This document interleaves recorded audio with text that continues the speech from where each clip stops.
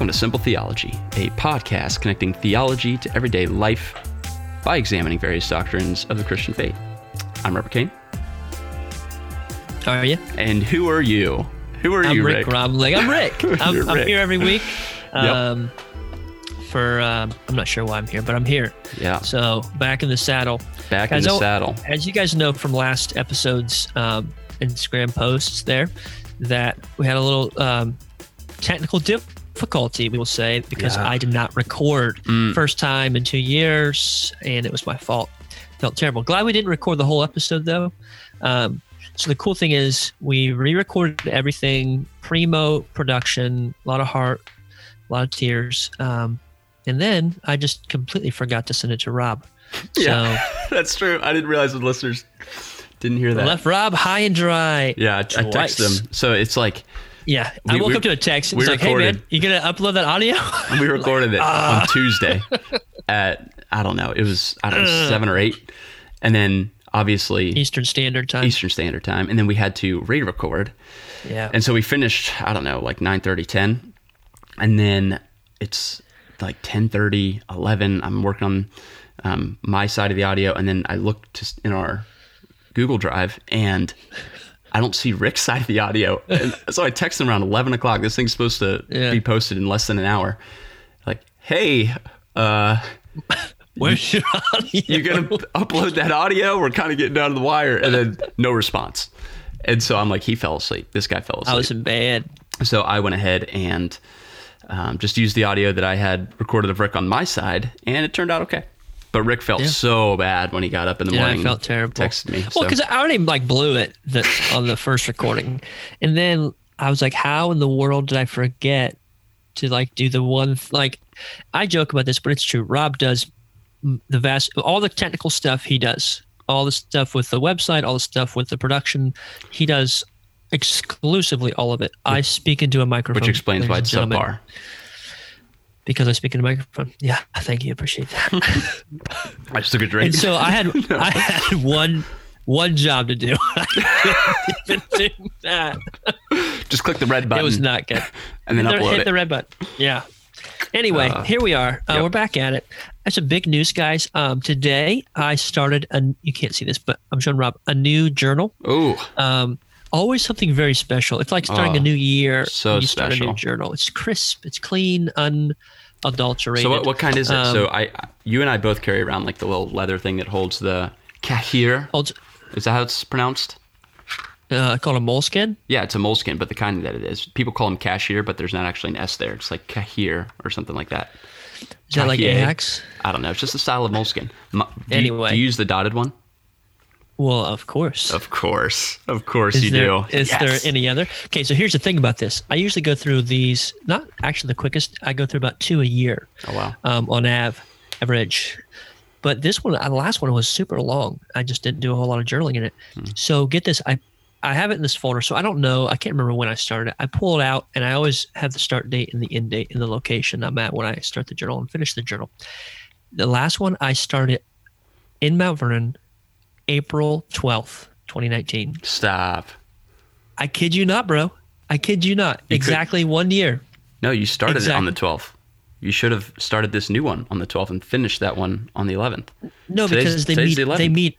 Yeah, so I have the 12th and then the 11th. I don't want to overlap. That would be weird. No. The new one would start on the 12th, so it wouldn't be an overlap. It's like a whole year, right? So your old journal didn't make it all 365 days. It made it 364.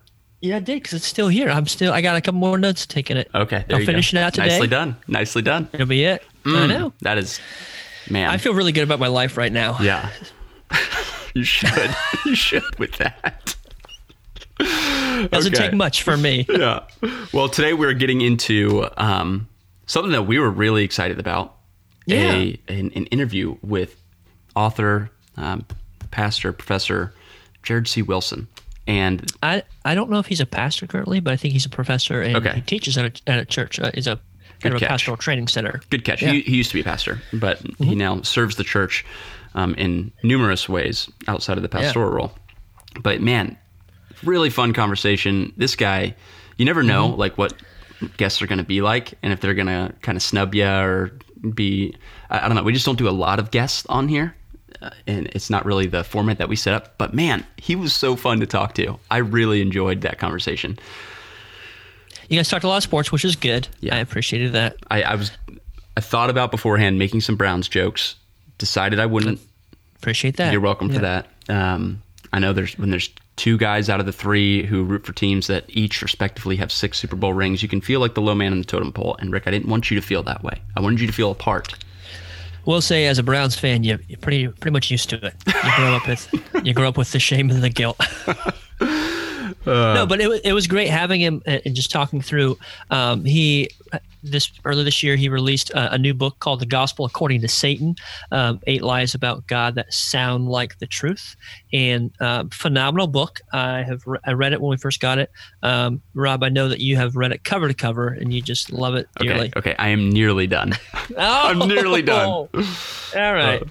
It's because you had to wrap up your PhD with... That's it, yeah. Yeah, totally. But no, seriously, I'm not saying this just because we're interviewing the guy. Yeah. I'm saying this because I genuinely mean it. This book is super helpful.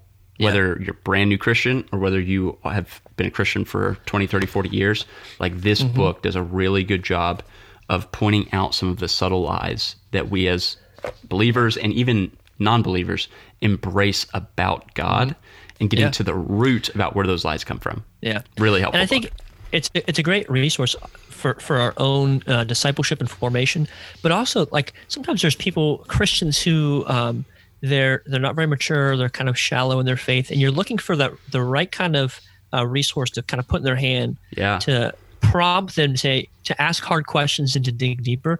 I would say this would be a great book to just give to a new believer or someone who's stagnant in their faith or just kind of immature in their faith, and just begin to challenge what they believe about Christ and their own theology. Yeah. All right. Let's jump into it. Enjoy the conversation. All right.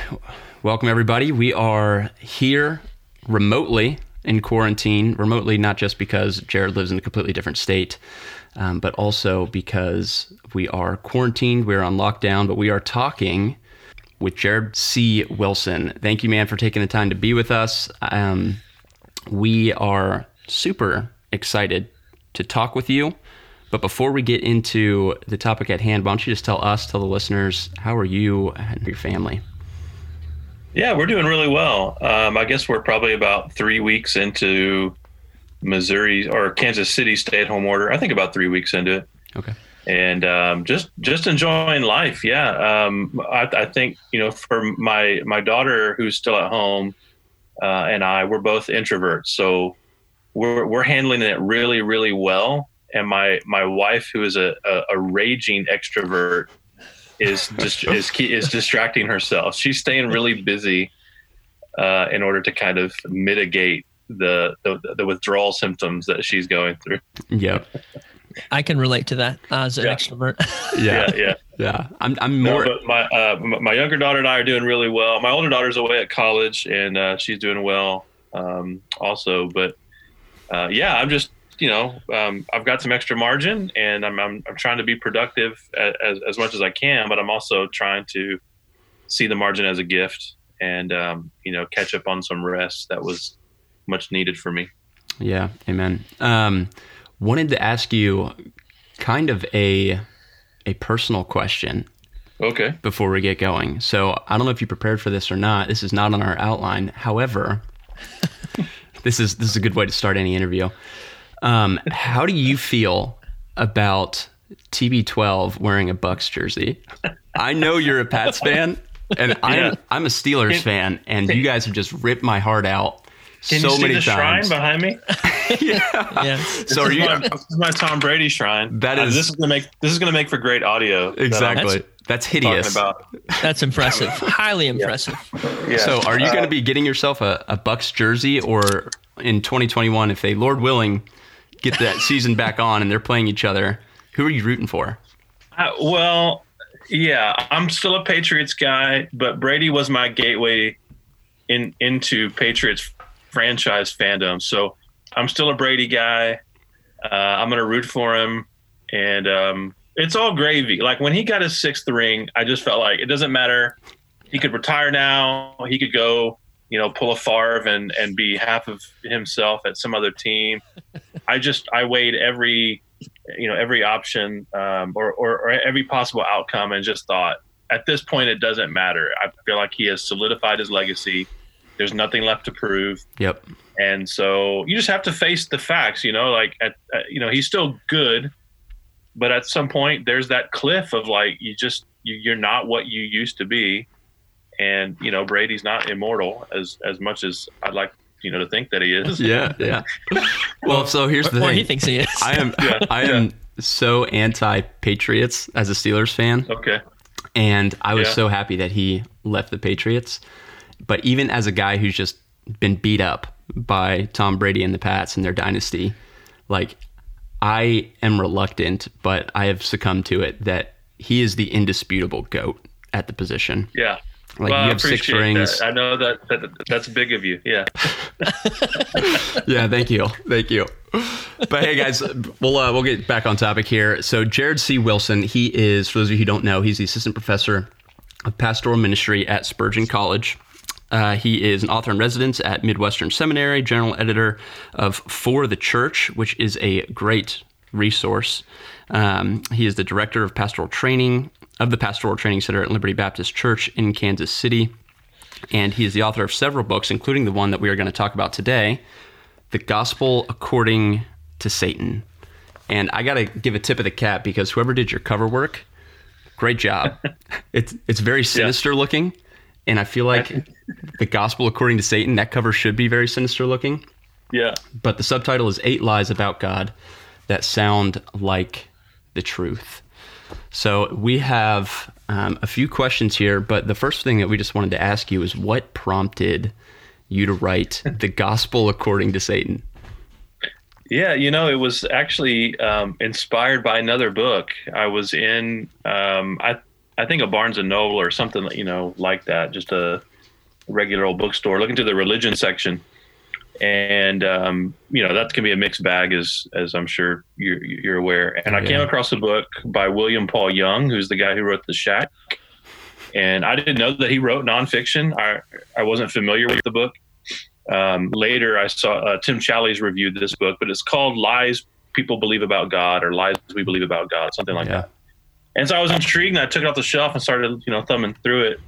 And there were some things in it that I think most evangelicals would agree are lies. Things like, God is a magician or something like that.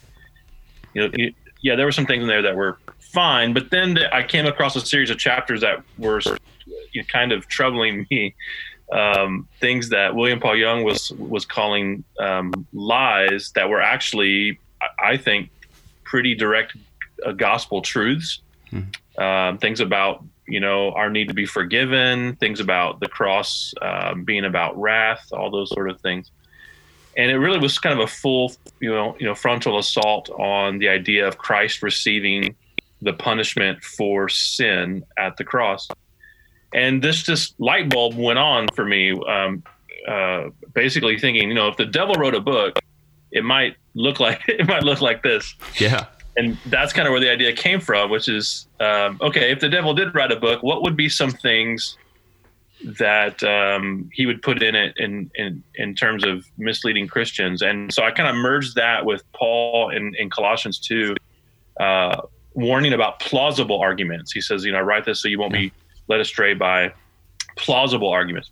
So, outright heresy or outright lies, most Christians tend to see coming. We still need to be on guard against those things. But it's the ones that have like a ring of truth to them, or kind of have a kernel of, or a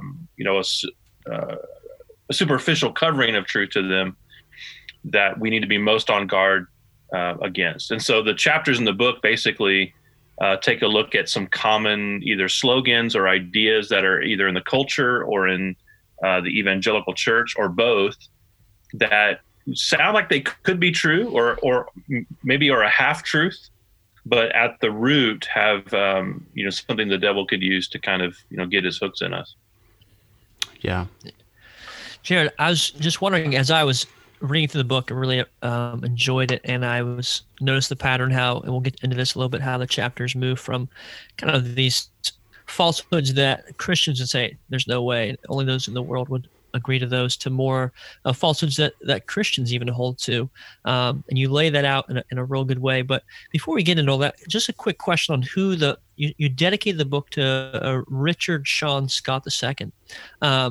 And it seems like every book is dedicated to people, and that's sometimes you just pass over that when you're reading a book, but that's a lot of work to put into a book, and to dedicate that to someone is really significant. Can you tell us who that person is and why you dedicated this book to them? Yeah, it's dedicated to his memory. Richard was a friend of mine and a member of my church at the last church I pastored, which was in Vermont.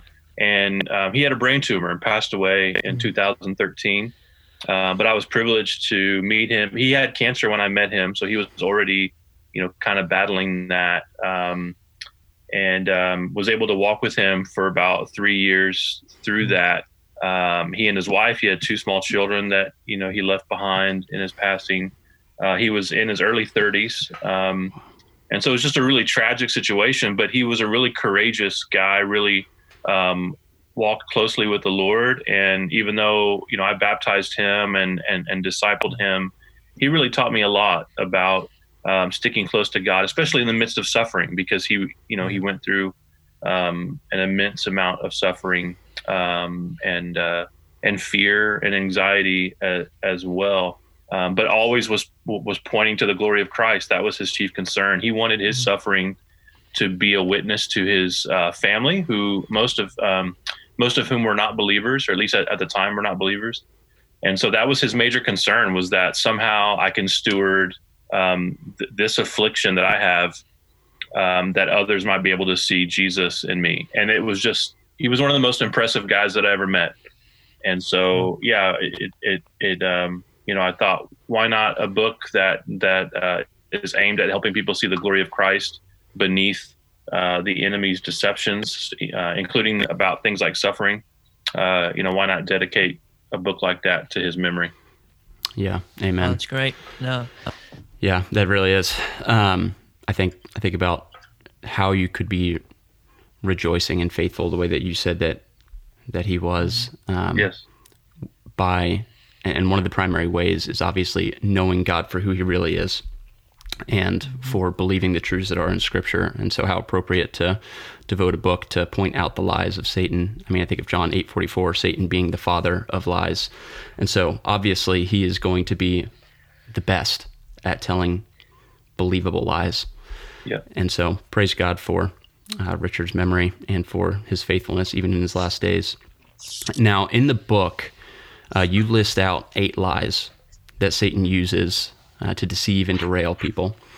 And these lies, as we've already covered, are more accepted than we tend to think, and they've certainly gained footing not only in our culture, but also our churches, and even our own hearts in ways that maybe we even aren't aware of. And so as we, as a people, live in a culture that perhaps more than ever before has confusion about what truth really is, it's all the more difficult to be able to point out what a lie is. And so how does understanding a lie, or lies for that matter, because this book covers several of them, how does that help illuminate truth? Yeah, I think there's 2 components to that. One is understanding the lie itself, seeing what the truth claim is, being able to weigh that against the truth of God's word. And as I said previously, some of the things that I call lies here have little, rings of truth to them. So, I've gotten some pushback to say, because the first chapter is God just wants me to be happy. And I've had a lot of, angry people like, God wants us to be sad. God wants us to, and I say, no, look. The point of that chapter is not that God is unconcerned about our happiness, or that God wants us miserable or anything like that. It's the word just. God just wants us to be happy. That's really, key to understanding that lie. So just being able to weigh the information in the truth claim, that's really important, because if we just eat what's being fed to us by the culture or even by religious spokespeople without being good Bereans, as those who used to measure what Paul said against the Scriptures, then we're going to be more easily led astray. But the other component to understanding the lie is understanding how lies work and why they're appealing. So it's not just what the lie is explicitly saying, but what it's promising to fulfill, or what it's trying to do in our heart, not just how it's informing our mind or deceiving our mind, but what it's promising to do for our insides. Mm-hmm. And I think that's a really key aspect of being on guard against lies as well, because we're vulnerable at a heart level, because our sinful behavior is driven by idolatry, essentially. Every sin problem, every behavior problem is a belief problem at its root. And so we have to be as clear as possible about what's at the root of lies itself, which is essentially the liar, who is his desire is that we would be devoured. His desire is that we would not believe in the truth, that we would not believe in Christ, that we would not follow the holy commands of God, that sort of thing. And we have to understand why we're susceptible to that. Mm-hmm. So that means understanding our sinful nature. It means understanding even kind of the root of the lies. What was it that Eve found so fascinating and so tempting, and Adam found so so tempting and appealing? That's really important about our understanding of lies as well, is understanding how they work on a heart level. Yeah. It's interesting because it seems like lies are always comfortable, and truth is usually not comfortable. It's usually more abrasive. That's for all people, I think. And we live in an age where there's so much information coming at us, and it's the information age. Do you think because we are so prone to comfort, and then there's already so much information, that people are struggling to disseminate information and to understand truth from lie? You think we struggle with that as a culture? Yeah, I mean, the biblical terminology for this is really kind of it is predicated around assembling for ourselves teachers who scratch our ears, right? Mm-hmm. Or who mm-hmm. satisfy our itchy ears. Right. And now more than ever, we have the resources and the capability of assembling as many of those kinds of ear scratchers as possible. Right. Yeah. And there's a lot of people who make a good living off of scratching ears. And so, there definitely is something about just the utter deluge of information. Yeah, the volume. Yeah, that we have access to. And it's not even, I don't even know if it's comfortability so much as just numbness. We're so over encompassed by just the sheer amount of data that's available to us, the distractions. I think if anything during this time right now, this stay at home deal, where people are having to face themselves, right? Yeah. We're at home with our distractions. You think this would be the most comfortable place that we could be, and yet it could be actually pretty fertile soil for the kind of desperation that cries out to God. Because mm-hmm. when all you have now is the things you use to soothe yourself against real life, right. you begin to see just how unsatisfying those things are. I mean, it's like a drug. Now you have complete, total access to this drug, and you need a bigger hit each time to get that high. And then after a while, it just wears off. It's sad. It doesn't satisfy. I think we're going to reach that stage. People, they've got more time for Netflix than ever before, and online shopping, and alcohol and drug, or whatever it is, pornography. Right. And they may be hitting a wall, because those mm-hmm. things used to be kind of the circumstantial soothers or medications. Now they've got unfettered access, and it could, prove itself for its fruitlessness. Yeah. So in chapter 1, this actually ties well. You have a phrase that when I read it, I just stopped, because it was one of those ones that just rang really clearly. But it says, you say, the problem with the materialistic worldview is that it doesn't go deep enough. Could you unpack that a little bit? Just kind of explain that for our listeners.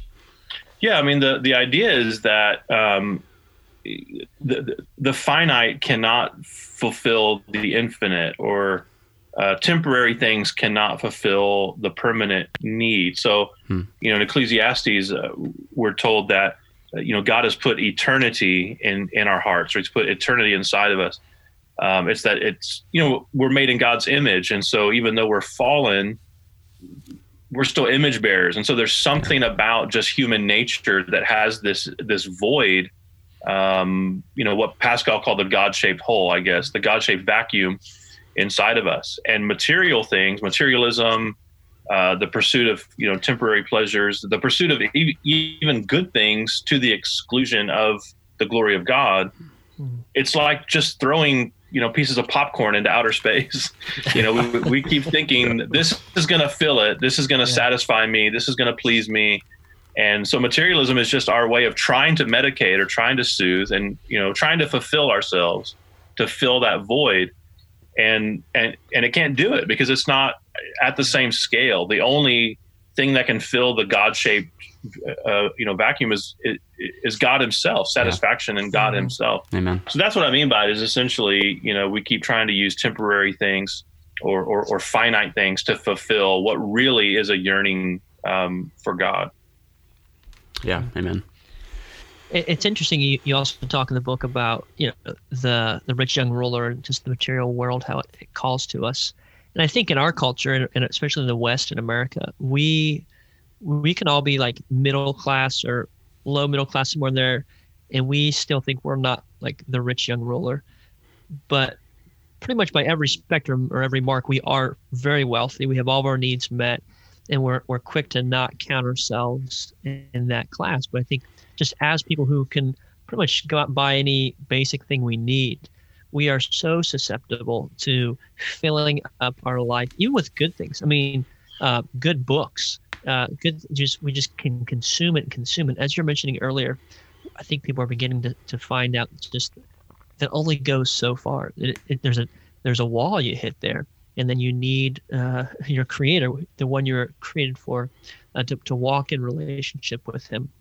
As I mentioned earlier, we talk about these chapters, and they do kind of scale from just the ones that the world believes to the ones even that the church believes. And I'm not gonna read all the chapters because I don't want to give stuff away. But the first chapter says God just wants you to be happy, and the seventh chapter is the cross is not about wrath. And so many Christians would say, it is not about wrath, it's just about God's love. And in that is this subtle deception.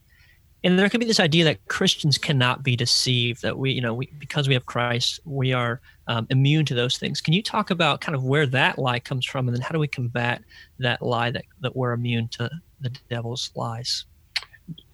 You mean the lie that the cross is not about wrath? Just in general, the lie that Christians cannot be deceived, that we are immune from that.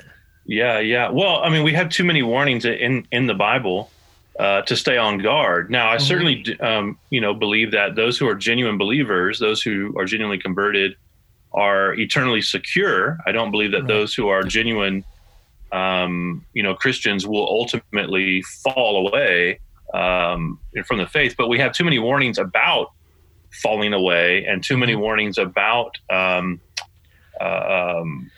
deceptions of the enemy, to think that it's these are theoretical possibilities.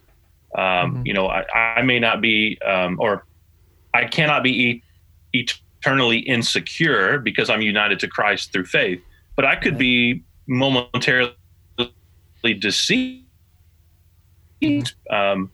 by the enemy if he's saying things or suggesting things that really feed my flesh, and I'm not on guard against him, against my vulnerabilities. Certainly I can be engaging in sin. I can be engaging in things that don't honor God. And so, I just think any Christian who says, Christians can't really be deceived, if that's what they mean, if they mean, Christians can't really, lose their salvation, I would agree with them. But if they mean that Christians really can't be deceived, I would say then there's a whole lot of the New Testament that doesn't make sense. Peter even saying to pastors in 1 Peter 5, keep a watch out for the devil. He's even warning, ministry leaders especially, because I think, they're a high priority target for the enemy to take out church leaders. So, Yeah, there's just too much in the Bible that warns us about being on guard. Spiritual warfare, all those sorts of things. On the flip side of that as well, there are Christians, I think, who feel defeated. Like, I just can't ever overcome this. Yeah. Well, and what's interesting is, the spiritual armor that Paul talks about in Ephesians, putting on the full armor of God to stand against the devil's schemes. All of those things that are listed are not things that we can do or create ourselves. Every piece of armor is something that God does. It's his righteousness. It's his truth. It's everything that he's either gifted to us or provides for us through our faith.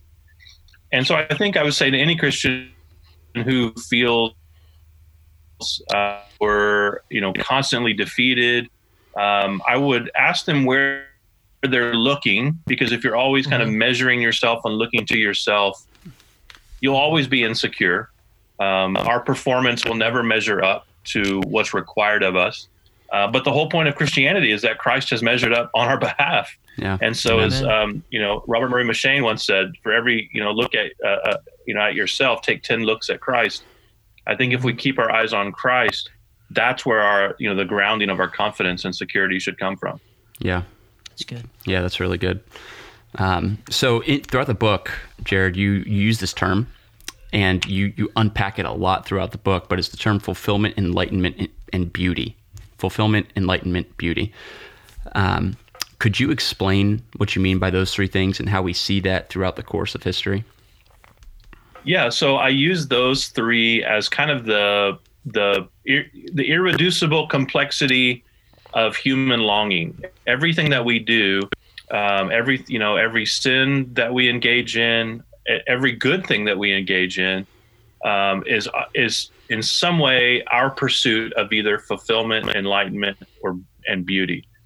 And I trace that right back to the kind of the DNA of the fall, right? So Eve looks at that forbidden fruit, and the early pages of Genesis says that she saw that it was a delight to the eyes. So it was beautiful. It looked attractive. It promised to satisfy her belly. It looked like it was good for food. So there's satisfaction. And the devil says, you eat this, you'll be like God. You have your eyes open, you'll get to be like him. Mm-hmm. And so it's holding out a kind of enlightenment or some sort of exaltation that she was interested in as well. And Adam, it's Adam's sin that we are in, right? Yeah. So fulfillment, enlightenment, and beauty were the things that they were chasing sinfully in that disobedience. Well, I just think that's at the root of every sin is either one of those things or sometimes all three of those things. And we even see them echoed. One reason why I trace the line throughout the book is because I think it's traced throughout the scriptures. And you see kind of the climactic fulfillment of Christ's obedience, where he is tempted by the devil in the wilderness. And it's the same threefold temptation, basically. Mm-hmm. The devil tells him, all these cities can be yours. There's the, they have the array of beauty, just the breathtaking scope of that. So there's beauty there. He tells him to turn the stones into bread. So there's the promise of satisfaction. If you just follow what the devil wants you to do, you can be satisfied. He tells him to throw himself off. Of course, the angels will catch you. Essentially exploit your deity, your command of angels. So to grasp for this kind of exaltation or enlightenment in, ways that are dishonoring to God. And, of course, the Lord perfectly obeys and his obedience exemplified there, but he was, perfectly obedient and sinless in his whole life. That's now imputed to us by, through our faith. So his obedience is credited, to us. Our disobedience is debited to him at the cross. And what he has done there is basically give us kind of the skeleton key or the antidote to this pursuit of beauty, enlightenment, and fulfillment. We now know that through the gospel, Christ fulfills that for us. When you're fixed on Christ, the author and the perfecter of your faith, you see that no one is more beautiful than him. He is the apex and the sum of all glory. He is the most glorious person who ever existed. He has all glory. Enlightenment. No one can give you the way to life, the truth. He is the Word incarnate. Yes. If you want real enlightenment, it can only come through Christ. And then in fulfillment, he really has come to complete our joy. He really has come that we might have peace. He really has come and sent the Holy Spirit to give us the fruit of the Spirit. So all the things that we're looking for in sin and the idolatry that leads to it can only be found in Jesus. And that's why I use that kind of threefold recipe there. Yeah, it's so helpful. It's interesting, just like reading through history and stuff. And we live obviously a very political time, and the socialist view of fulfillment, enlightenment is rich, and it's there. It's this idea of collectively reaching there. And the capitalistic view is each individual fulfilling these things, and you see those things play out. We have it throughout history, and they are empty. And you either have people who are strong atheists and don't believe anything, or those who have just really shallow bumper sticker faith. And you kind of go after this somewhat in your book. And to list a couple of the chapters, you have a chapter said you need to let go and let God, which is like that's everywhere, right? I know. Like how many times I've seen that literally as a tattoo on someone's arm. And then you talk about in chapter 8, God helps those who help themselves. So we do live in an age where people just take these little truths, or what they think are truths, and they just begin to build their life theology behind it. And that's super dangerous. But how do we kind of pick up on that? And how can we be sensitive and make sure we're not living out bumper sticker theology?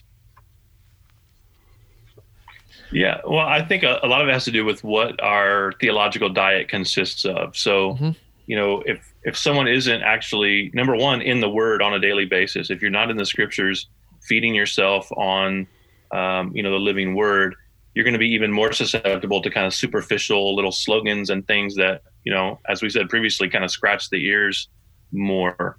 Or even things that sound Bible-y. If you're not familiar with the Word, if you're not familiar with the real thing, you'll be very susceptible to counterfeits. And there, I think I saw a Barna survey where even professing Christians, like 50-something% of professing Christians, thought that God helps those who help themselves was a Bible verse. So if you're not familiar with the Bible, you'll be very susceptible to things that sound like Bible, right? Yeah. So it's a very Arminian perspective. Yeah. Well, and the let go and let God thing is has the ring of, it's kind of a sentimental cliche, but it sounds like it's, good theology, or at least it sounds courageous, in some way. And that's one, that people have gotten angry about as well. I've get, quite a few comments in Facebook from people who really like the phrase. And when people just mean, I need to trust God more, there's absolutely nothing wrong with it. And, but I almost wish they would just say that, right. You need to trust God because we need to trust God. Yeah. Amen. Our faith needs to be strengthened, those sorts of things. But letting go and letting God is usually used in response to people who are either suffering or they're in the midst of some kind of anxiety or even confusion about things. Mm-hmm. And the phrase just is no help at all. It makes no sense. What is it that I let go of? How do I exactly do that? And then what is it I'm letting God do? There's a theological problem I kind of explore in relation to that phrase. You and I don't let God do anything. He's not, beholden to us. He's not waiting for us to activate him so there's just, a few problems with the, bumper sticker theology because it just doesn't have roots in the Scripture. Mm-hmm. Yeah, that's good. Yeah, that's really good. So in the book, you describe gospel-centered faith, which is something that we all strive for. And you define it as the importance of simply refocusing on Jesus to help shield us against clever arguments and appealing half-truths. So a twofold question here. So practically, what do you mean by that? I think it's just helpful to be able to unpack the definition, really good definition, but want to unpack it. And then second part of that question would be, how do you fight against half-truths?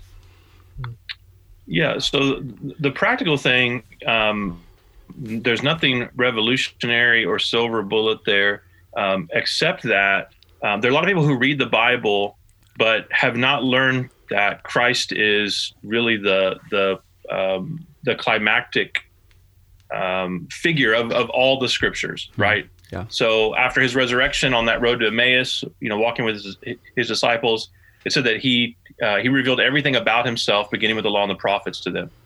So from there, and every sermon in the New Testament, literally every sermon in the New Testament is some kind of exposition of an Old Testament type or even passage. The very first Christian sermon, Peter at Pentecost, he's giving a Christ-centered exposition of Joel and a couple other passages, Psalms and so forth. And so what we see looking back is that the whole Bible is about Jesus. I think that's a huge turning point for a lot of Christians who either weren't raised to, weren't discipled to know that.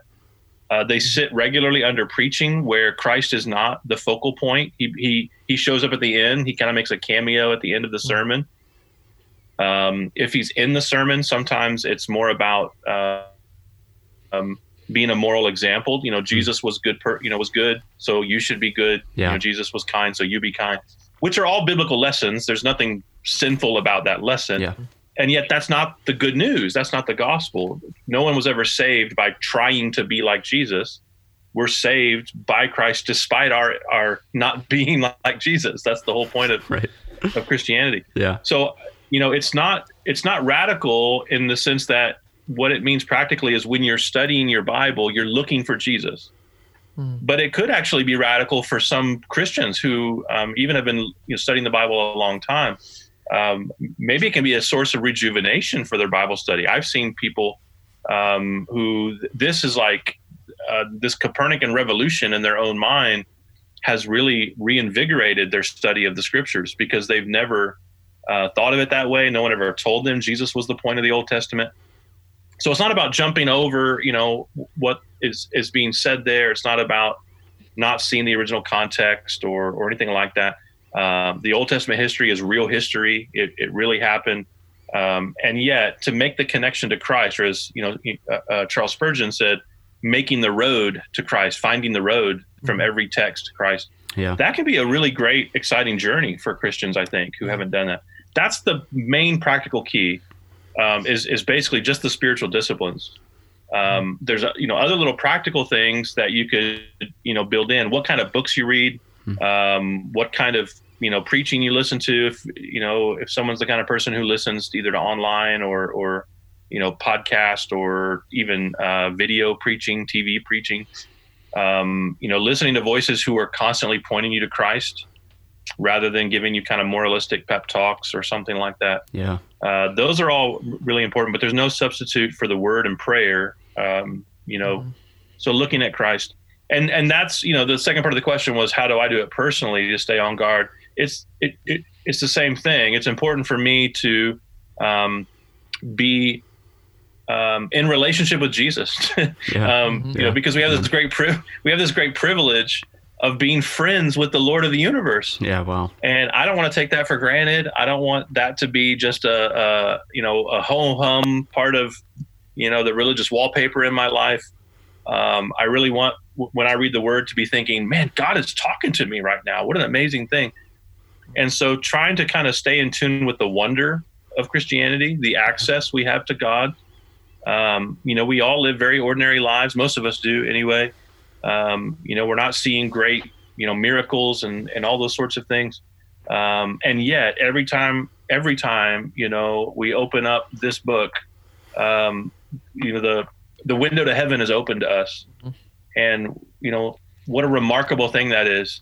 And so for me, I think it's nothing unique. It's just the spiritual disciplines, but trying to stay in touch with the wonder of that, to know that I actually get to be friends with Jesus.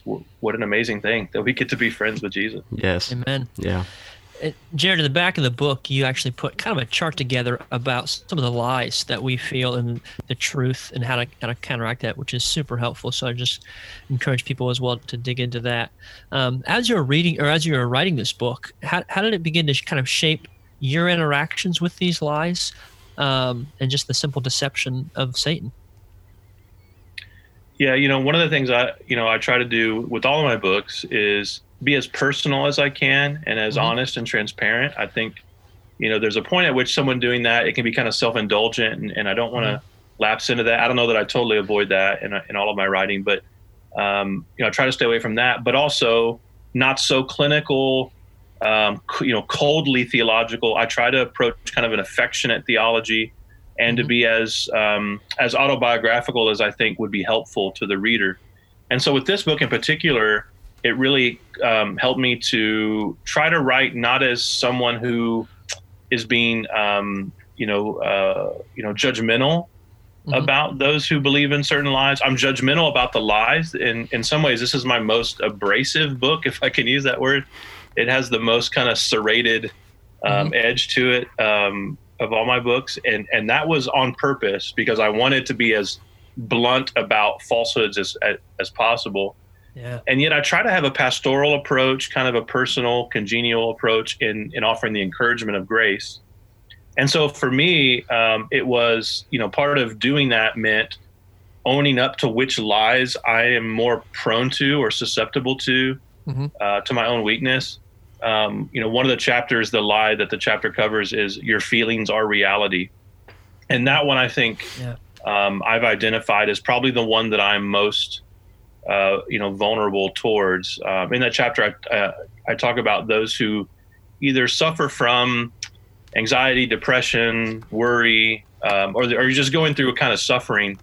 And what happens is the devil loves to come along and say to you, basically, either this is happening because God doesn't love you, or, you've done something wrong and he's punishing you, or this is how it's always going to be. He wants to steal your hope away. So he wants to turn your difficulty into despair and say, there's no light at the end of the tunnel. How you feel now is what defines reality. This is how it actually is. And so, just to be real honest, I have to, in those kind of moments, remind myself that my feelings are important. It's not about ignoring how you feel. Our feelings tell us something. They tell us something important, but they don't tell us the whole story. They don't tell us the whole of reality. There's something more important and something more enduring than what I feel in any given moment. And that's the reality that Christ came and died for me and rose again for me and forever lives to intercede for me. And so in that chapter, I try to, kind of reflect my own. I don't tell a whole lot of personal stories, but that's coming from a very personal place. And I hope the rest of the book is as well. Yeah, no, I appreciate that. As I was going through the book, that was definitely the chapter that kind of struck home the most for me as far as lies that I tend to believe as well. It's hard, as you said, we don't want to throw away our feelings and not acknowledge them, but we don't hold them as truth. So that was really good. Another question, as you're writing this book, like there's some similarities. You talk about C.S. Lewis's book, Screwtape Letters. You have a couple quotes there, and there's been some pushback from the evangelical community on the Screwtape Letters that we don't even need to indulge in that kind of stuff, or how the devil thinks, or any of that stuff. Have you had any kind of pushback from people like, hey, I don't need to worry about anything about the devil or Satan. I just need to look to Jesus? Yeah, actually, whenever there's a post about this on my Facebook page, that's where it usually hits. Facebook, man, it's the devil. Facebook, yeah. And I've been told. So, I'll set aside some of the really ridiculous stuff, because some people, they just see the title and they think it's actually like a Satanist book. Yeah, like you've become a Satanist. That it's about Satanism and it's like pro-Satan. And so they'll say things like, you're going to burn in hell for writing this, Oh, man. That's not exaggeration. I literally had somebody say that. And, part of me is sort of like, okay, if I'm being charitable, they think I'm a Satanist based on the title. So, yeah, I am, if I were a Satanist, I am destined for hell. Yep. But also, if you're trying to reach people, is that what, I don't know if that. Right. Is that effective? I don't think so. How about repent and believe, something like that. But setting that aside, there are people who will say, the devil was defeated 2,000 years ago. I don't need to worry about him. I get that comment a lot. And the core theology is true. Yes, Christ defeated the powers of wickedness at the cross. He put them to open shame by triumphing over them. The record of debt is canceled. The accuser, his lies are exactly that. They are lies. He cannot, what he uses to accuse us are things that the ultimate judge has already forgiven. So in that sense, they're correct. And yet, as we said earlier, there are too many warnings in the Bible about being on guard for us to act like we don't need even to think about this. And so to kind of bring it back to Lewis, one thing that I love about him in the intro to Screwtape Letters is he says that there are two errors that the Christian can make about the devil. One is that you're overly interested in him, right? You're too indulgent in your interest, and maybe that's what some people are concerned about. But the other is having no interest at all. You never think about him. Right. And so, I'm trying to avoid that other pendulum swing. I grew up in an era where, there were a lot of, believers in kind of the spiritual warfare teaching and stuff that was, I think largely unhelpful. There were some shades of truth in some of it. And it was probably an overemphasis, a wrong look, an obsessive look at evil and satanic panic and that kind of thing.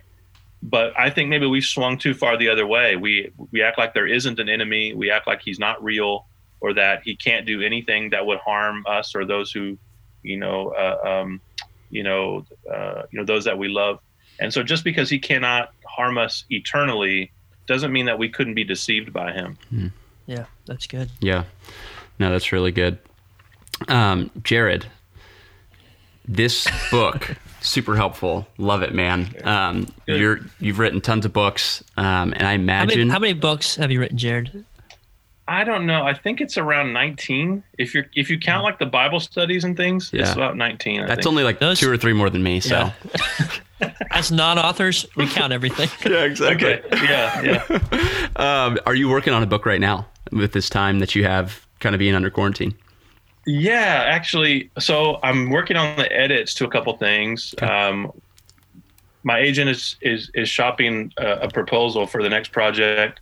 I'm finishing edits on a ministry book that's coming out from Zondervan next year, and edits on a novel actually that's coming out this fall from Broadman and Holman. Oh, nice.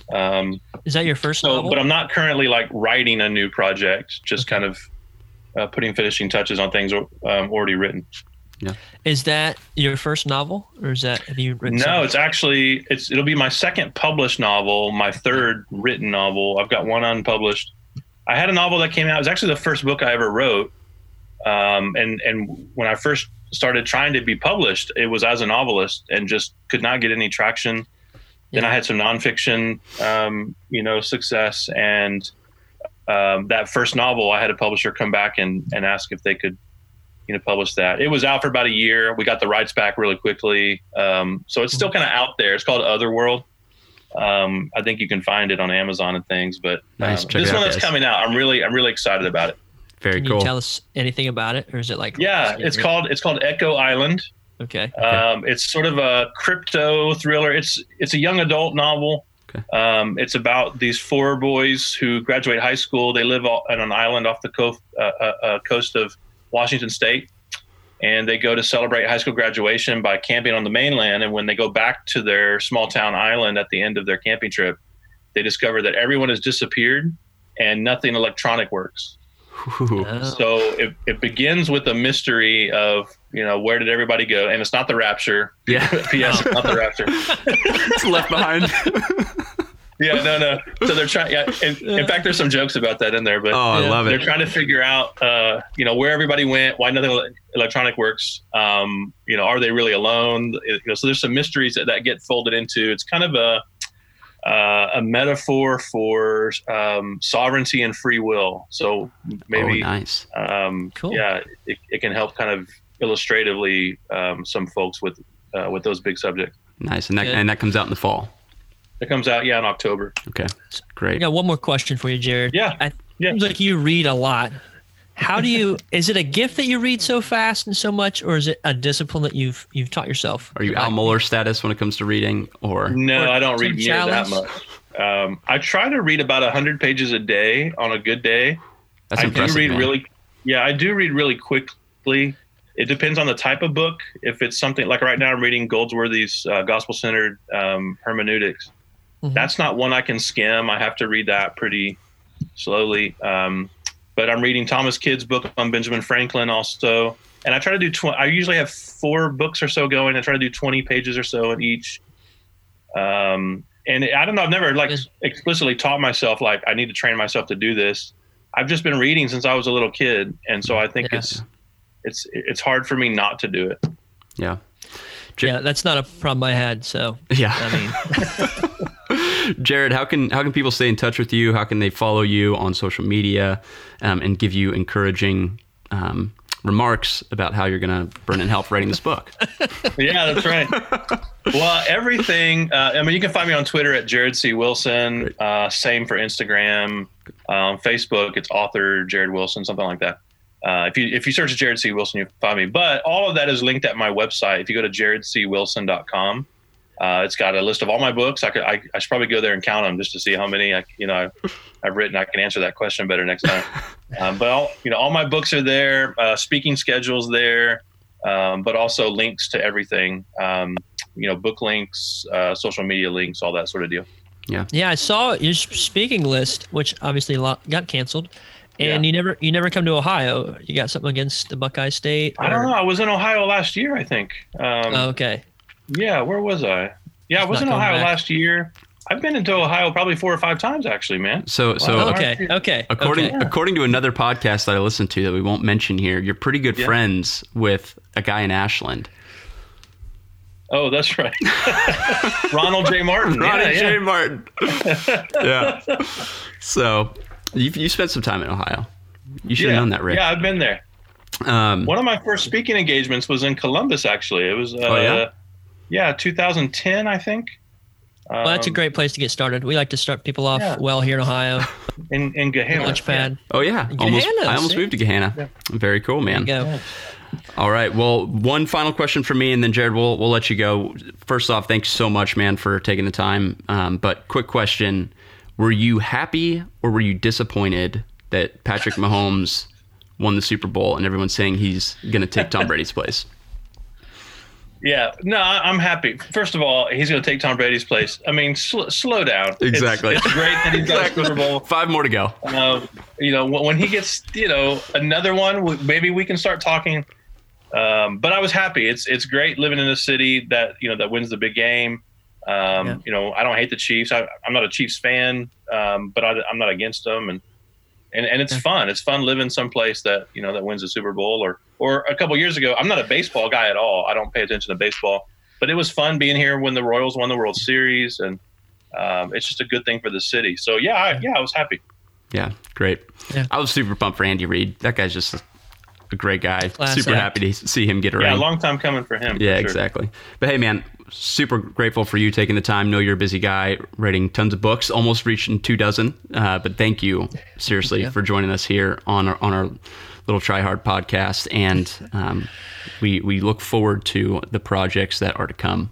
You're a very gifted writer. Thank you, guys. Thanks for having me. And listeners, you should totally pick this book up. Jared's also got some other great books. I've got a couple of them on my shelf that I still need to dive into. But we will link to this book in the show notes. Head over there and pick up a copy. Absolutely. All right. Thank you, Jared. I appreciate it. Yeah, thank you, brothers.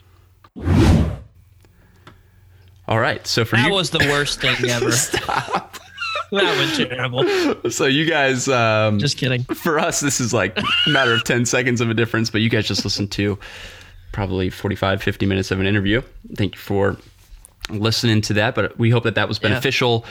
A link to the book will be in the show notes. You can find our show notes on our website, simpletheology.org. Click the episodes button, and you can see this episode, The Gospel According to Satan. Click on that, and you'll scroll down, and you'll see a link to the book. Guys, pick up the book. It's so good. Pick up a few of them. Really is. If you're, maybe you as a discipleship group, some of your friends, you're trying to think through, like, what would be a good book for us to go through that's not super thick and dense to where people lose interest after a while, but also just helps provoke some good conversation. Man, this would be a good book to pick up, and it's certainly not something that is going to take you 6 months to get through. It's a good size, very practical, very helpful. Yeah. No, I really enjoyed reading it. And Jared just has a lot of really good resources that would point people to. And we talk a lot about resources on the show. We're always saying, hey, check this book out, go to this website, read this article. And we don't do that so much just to be throwing content out to you guys, but it's really important what you put in is what you get out. So you put in kind of weak stuff, bad theology, just garbage in, garbage out. And we believe that what we consume as Christians, kind of our, as Jared mentioned, our diet, what it consists of is really important to our maturity and our continued growth in holiness. So we really want to encourage you guys to check that stuff out. Yeah, amen. All right, gang. You can find us on social media at Simple Theology Pod. That's for Instagram. Or you could use the social media hashtag Simple Theology Pod. You can find us on Facebook as Simple Theology. You can call us. I'm trying to think of this whole thing. Call us. Leave us a message at 614-233-1098. Leave us a voicemail there. You can shoot us an email at info@simpletheology.org. A few of you have been doing that recently. Thank you. Great. Yeah, we plan on tackling some of those topics. And what's another way they can get in touch with us, Rick? Is that it? Go to our website, simpletheology.org. Yeah, definitely check out the website. We are trying to just do our best to stay connected. There's ebbs and flows. We check the voicemails and check the emails. We don't have any voicemails. One thing, thanks for checking. I know you're going to bring that up. That.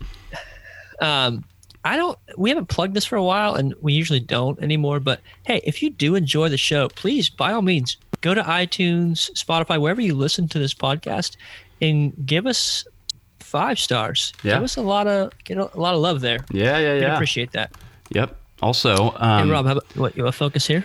Well, I'm trying to pull this up just to see if I'll do this. Oh, you look like you're looking in your doorway. No, I'm looking at my other. I've got 2 screens going. But you can also support us, guys. We don't plug this as much as we should. Rob. But you can also help us out. We get a very small kickback. Helps us out. Just cover our expenses. If you go to audibletrial.com/simpletheology, you can pick up a free book.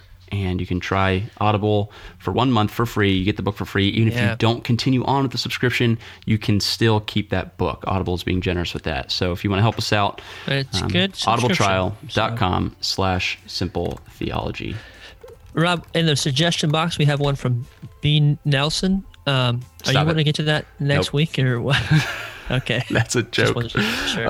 And I did check. I wanted to be careful, but I did just check. And the book that we just talked about, The Gospel According to Satan, is on Audible. So you can pick this book up at no cost and have it read to you. So there you go. Cool, guys. I don't know if it's read by Jared or not. Read by the author? I don't know.